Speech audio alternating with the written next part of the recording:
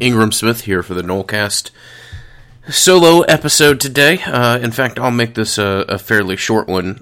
Before we get into it, I'd like to thank Louisiana Hot Sauce. 3 simple ingredients, 1 fantastic product, and a title sponsor for the podcast that we could only be so lucky and fortunate to work with. So, as always, want to thank our friends in New Iberia, Louisiana, and appreciate all the support that they have lended to this project, and without them, the Nolecast wouldn't be what it is today. So, Bud and I had planned on getting up this morning, having a fairly early episode of the Nolecast, and looked at a couple different things as far as recent developments about the program, and we're going to start our individual previews of the teams that make up Florida State's 2019 schedule. Today we were going to look at Virginia.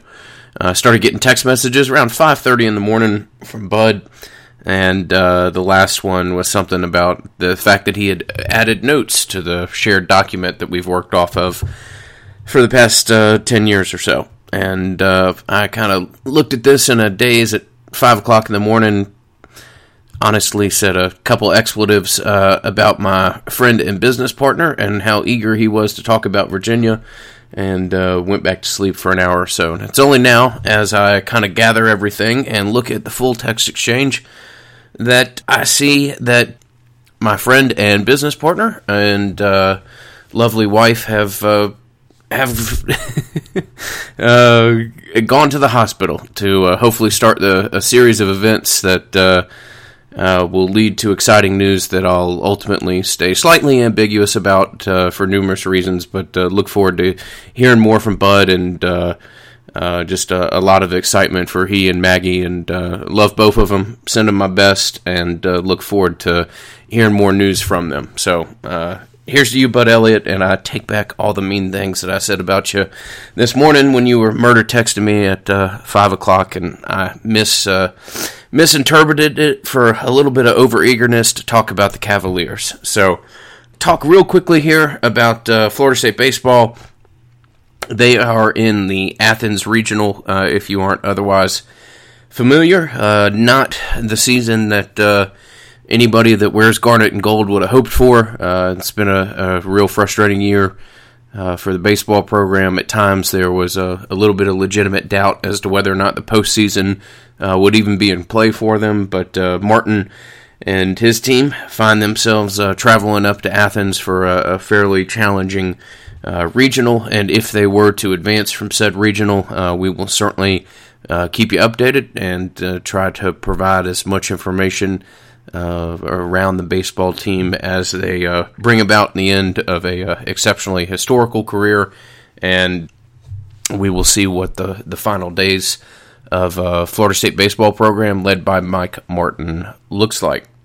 So, the biggest news that Bud and I had planned on speaking of this morning as far as recent developments is the fact that Landon Dickerson has yet again added himself to the transfer portal.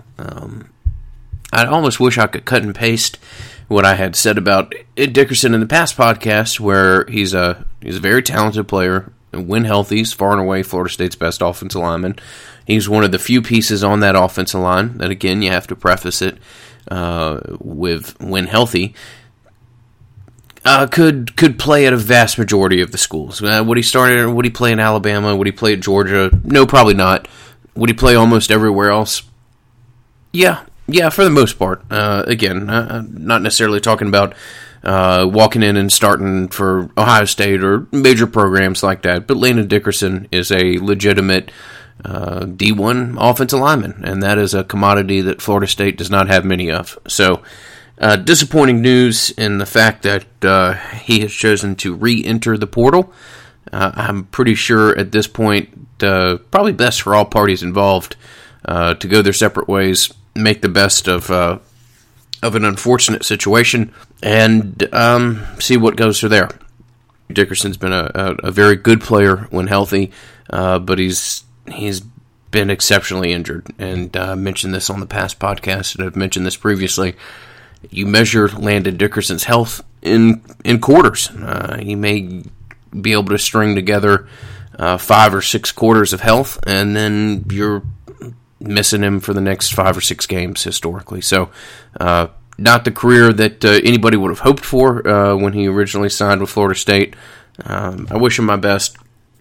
Just doesn't appear to be a situation that's going to see him play a whole lot more football in Tallahassee.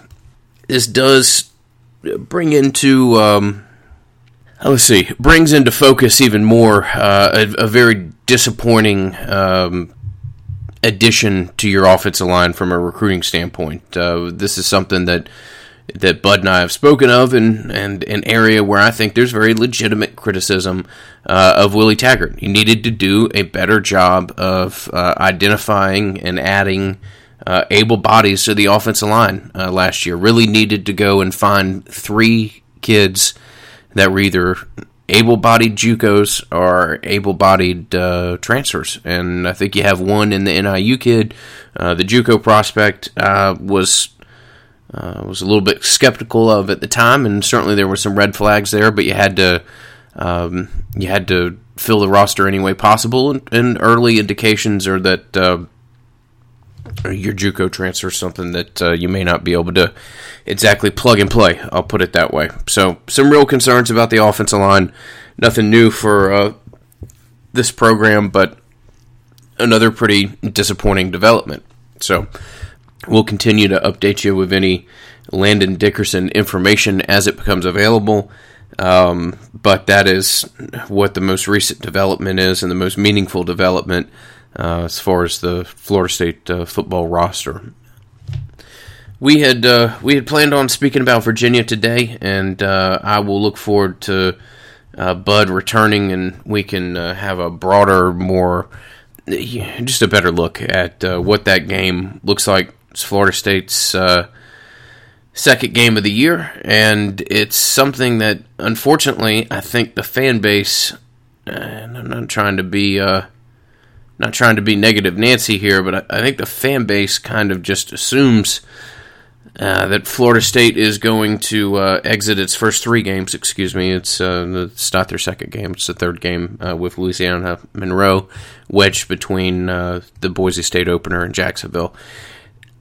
I'm not trying to be overly pessimistic here, but I think there's just as good of a chance that you leave those first games at 1-2 as there is that you leave it at 2-1. I will be perfectly honest with you guys. The Boise State game is settling up to have a level of importance to it that makes me kind of uncomfortable. It is wild to think how impactful and influential that game, that opener, will be. And openers are just hard things to judge. Hard to know how much focus you're going to get out of kids over the course of an off season, how prepared they're going to be out of the gate. That is just you never know what you're going to fully get once you kind of go in and start facing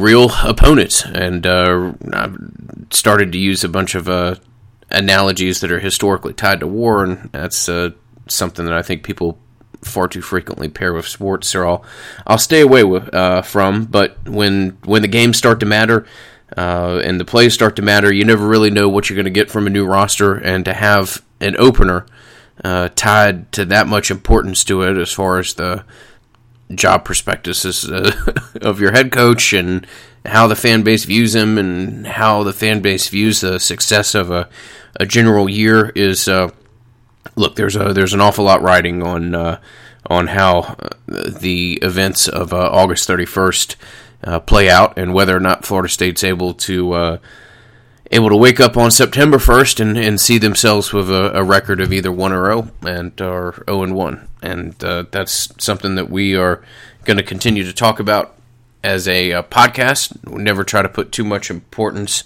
into any singular game, but that is one that just over the course of the last week, whether it be with exceptionally impactful boosters or just kind of the common Joe fan, if you will, has just emerged to me as to how wildly important that game is.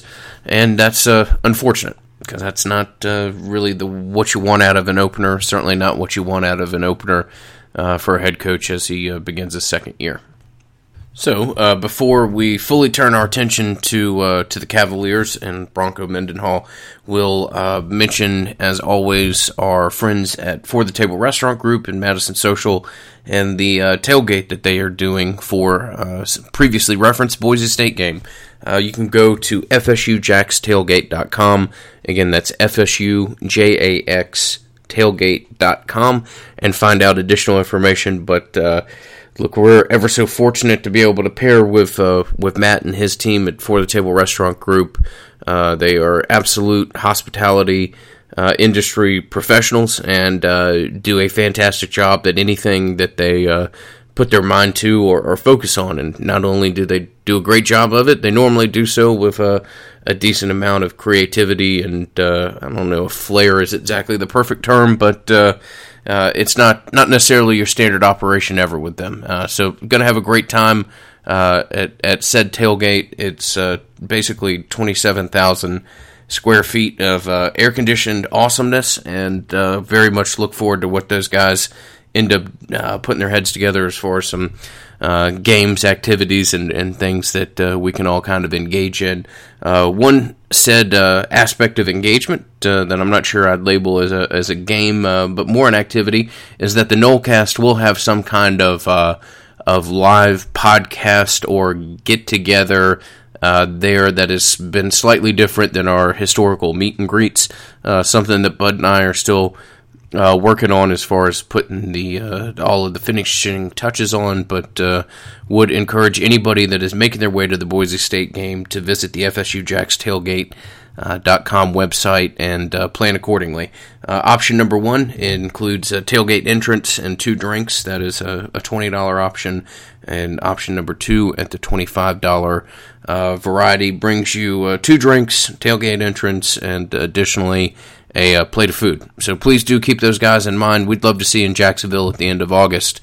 And again, there will be no better place to pregame or tailgate than that of which the boys at Madison Social have secured collectively for the fan base. So, Bronco Mendenhall and the UVA Cavaliers. Like I said previously, the third opponent on Florida State's schedule, and when Bronco Mendenhall was ultimately hired in kind of the 2015-2016 coaching carousel, I was this hire particularly piqued my interest. I went to college in Virginia and certainly have a lot of family ties to the state and the University of Virginia in general, and it's one of the programs that I kind of always followed from afar. I thought Mendenhall was a very interesting hire, potentially a very good hire. He's a little bit of a different individual who has experience working with a little bit of a different institution. I'm mainly referencing his time at BYU, when it's just not like really any other job. When you sign, half of your class or 20% of your class isn't going to show up for another 2 years or so because they have an LDS mission to follow through on. It's just not your typical college football job, and it's certainly not your typical job of roster management. I'm not in any way, shape, or form trying to compare the challenges that you may face at UVA to that of trying to build a roster and work around something like the 2-year LDS missions. But Virginia is not, your run-of-the-mill football factory. It's a little bit of a different situation, and kind of they needed to bring in somebody like Mendenhall, who had certainly had a documented track record of success, but maybe had a documented track record of success that was not at an SEC football factory or an institution that is more easily had success, or an institution where their model and approach to football is maybe more lends itself to success. Virginia's it's a little bit of a challenging place because you do have some academic requirements that I think are probably built up a little bit more in people's mind when it comes to the football requirements than maybe should be. But it can be a challenge to keep kids in Virginia once you get them there, and Virginia is Virginia is one of the best institutions in the country. It's a fantastic place to go and get a degree, and it's not necessarily a place where the culture there pairs with having major big-time D1 college football. So Mendenhall has done a very good job of kind of stripping the bones of the program and then building it back rather quickly. His first year in 2016, he went 2-6. In 2017, saw some decent improvement with a 6-7 record, and then last year they put together an 8-5 record with a little bit of a stumble at the end to what otherwise could have been a really impressive year, but they rebounded and had a pretty nice little end of the year with a bowl game, and has a bowl game win. They beat South Carolina pretty handily in the Belk Bowl, and they kind of have the collective footing of the UVA program in as solid a place as they have in an awful long time. Mendenhall made a little bit of a national story last year when he was kind of unrepentantly critical of his own roster, saying, I don't remember the exact number, but I think he said he only had 27 your real ACC level players. That's an interesting thing to say about your own roster, but it may not have necessarily been a falsehood. What will be very interesting is kind of to see if Mendenhall continues to have the same success where he was working with kind of raw and low 3 stars, turning those guys into all-conference players. A good example is Joey Blunt was a kid last year, a safety for them that was a 3-star prospect, barely a 3-star prospect at that, coming out of high school. Second team All-ACC, according to Pro Football Focus. Linebacker Chris Peace was, again, a kid that was barely a 2-star, and he ended up earning, I think he was either second or third team All-ACC last year. So they've done a really good job of developing kid. Even the Juan Thornhill kid, another kind of mid-level 3-star prospect that ended up having a really impressive year last year. Made a decent amount of plays on the other side of the line of scrimmage, which is always interesting to see from a safety, and Thornhill developed into a second-round draft pick.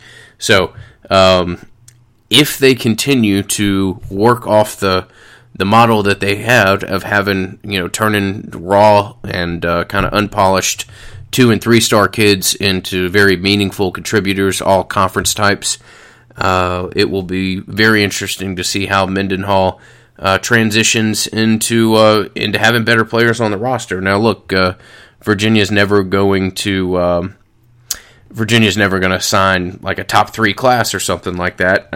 But they did sign what was a marked improvement in the level of talent that historically has been brought in. I think they signed a class that finished in the top 30, top 35 last year, somewhere around 6th or 7th. In the conference overall. So it's been, it's been a really kind of interesting transition for Mendenhall to make, and certainly has that program trajectory at a different place than it has been in quite a while. And if they can find solid footing, there's no reason to think that they, I don't know that they're necessarily going to challenge for the Coastal with consistency, but Virginia is in a much bigger place to have a much larger impact on the Coastal side of things than they have in an awful long time. So a program to watch. One interesting thing about Mendenhall, and one of the few reservations that I would have had about him, was that he had a great track record of success, and as I mentioned, it had a track record of success at places that weren't necessarily football factories, but he didn't really have a ton of success. He didn't really have a ton of experience coaching on this side of the country. Almost, I think, everything other than a stop that he had in the late 90s as Louisiana Tech's defensive back coach had basically been west of the Rocky Mountains, or at least in the Mountain Standard Time Zone. So you didn't really know how a guy would recruit.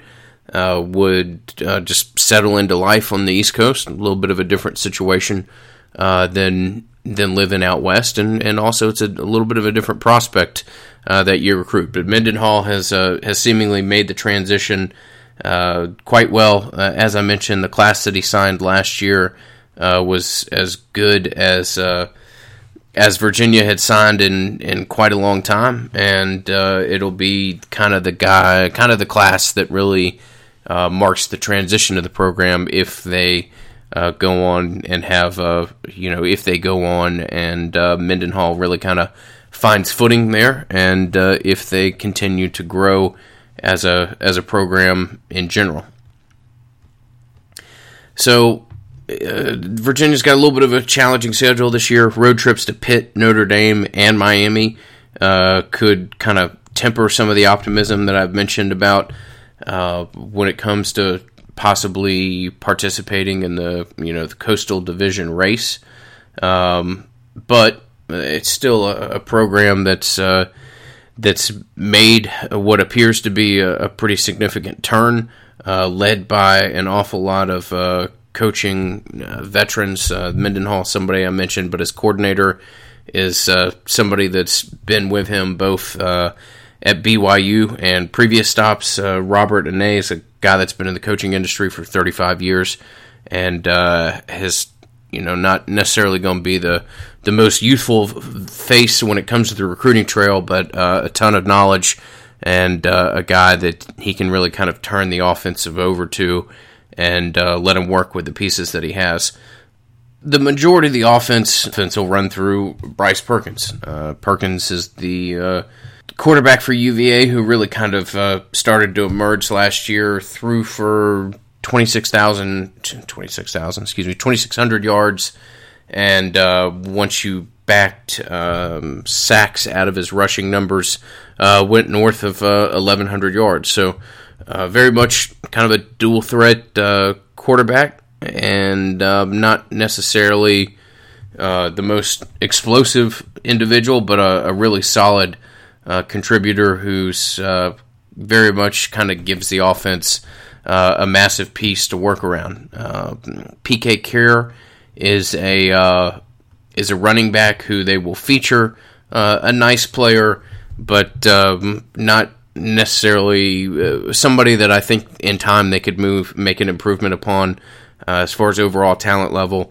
They do have a fairly interesting slot prospect in Tavares Kelly, who is somebody that we'll probably mention more as we approach the Virginia game when it comes to an individual and more of a detailed breakdown. And like I said previously, I'm not going to try to do the entirety of this Virginia preview. We'll circle back to it at some point in time, get Bud's opinion. Bud does a great job kind of gathering, processing, and then regurgitating information, and it's always a great resource at any time, but particularly when looking over a roster and giving a better idea as to some of these kids' backstories and what other options they had and maybe how they project at each individual university. When you do think of UVA and Bronco Mendenhall, you think of really solid, tough-nosed defense. Mendenhall has been, I don't know that he's had an exceptional defense everywhere he's went, but he's certainly had a really good one, and a very good one when you consider the pieces that he's historically had to work with. As either head coach or coordinator, his BYU defense is ranked in the defense of S&P in the top 30 7 times in 13 years, and his last 5 units enjoyed an average ranking of 28, peaking as high as 9 in the 2012 season. So Mendenhall is a defensive expert, does a great job of getting the most out of the pieces of the roster that he has to work with.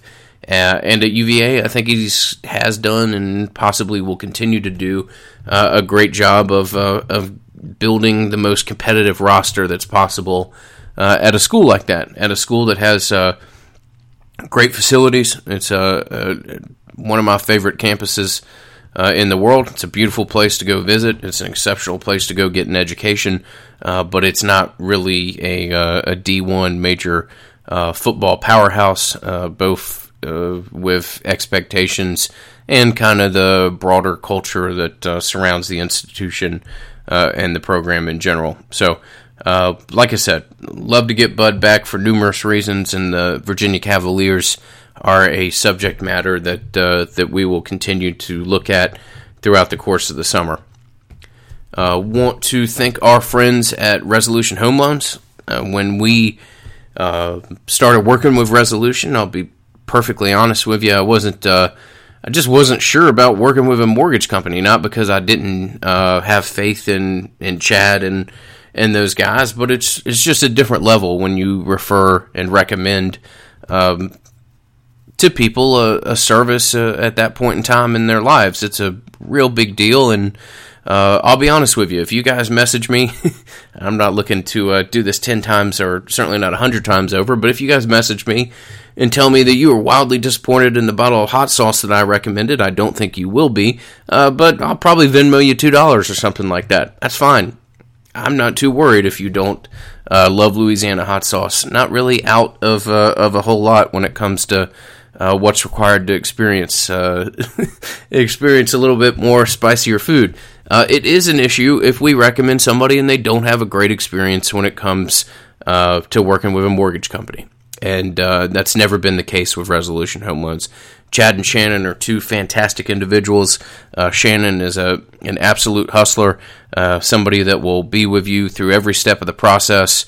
Is somebody that outworks everybody in the room, and will do everything possible to make this experience for you as positive, as simple, and as easy to go through with as beneficial results as possible. Not that I'm in the interest of disclosing our sponsorship details, but I will tell you that that Bud chose to work with Resolution Home Loans entirely out of our deal with them, and by that I mean outside of it. That wasn't part of it. It was a choice he made. It was a choice he could have made to work with anybody, and chose to work with Shannon and Chad because of the experiences that they've had with a lot of our other listeners. And Bud and Maggie went through that process fantastically well, settled into a new home, and like I mentioned at the beginning of the podcast, have a lot of big things on their own horizon. So thank you to Resolution Home Loans, Chad, Shannon, everybody involved in that team, and would recommend that people go to fsuhomeloans.com to find out more about Resolution. So, folks, it's a little bit of a different Nolecast, a little bit disjointed. Got a bunch of listener questions here in front of me that, quite honestly, I'm just going to press pause on, and Bud and I will address those in the near future. So a shorter podcast than that of what you have become familiar with, but just wanted to put something out there for you guys as we end the month of May. Like I said, best wishes, thoughts with Bud and Maggie, and look forward to hearing exciting news from them, and look forward to joining you guys with a new Nolecast sometime in the next week or so. Thank you as always for your listenership, your support, and if you feel comfortable, if you could provide us with a 5-star review on iTunes. It is silly how important those things are, but they really do matter when it comes to putting the podcast in front of new people, and the importance that some in the sponsorship world tend to place on ratings in general. So thank you. Look forward to talking to you soon. Till next time.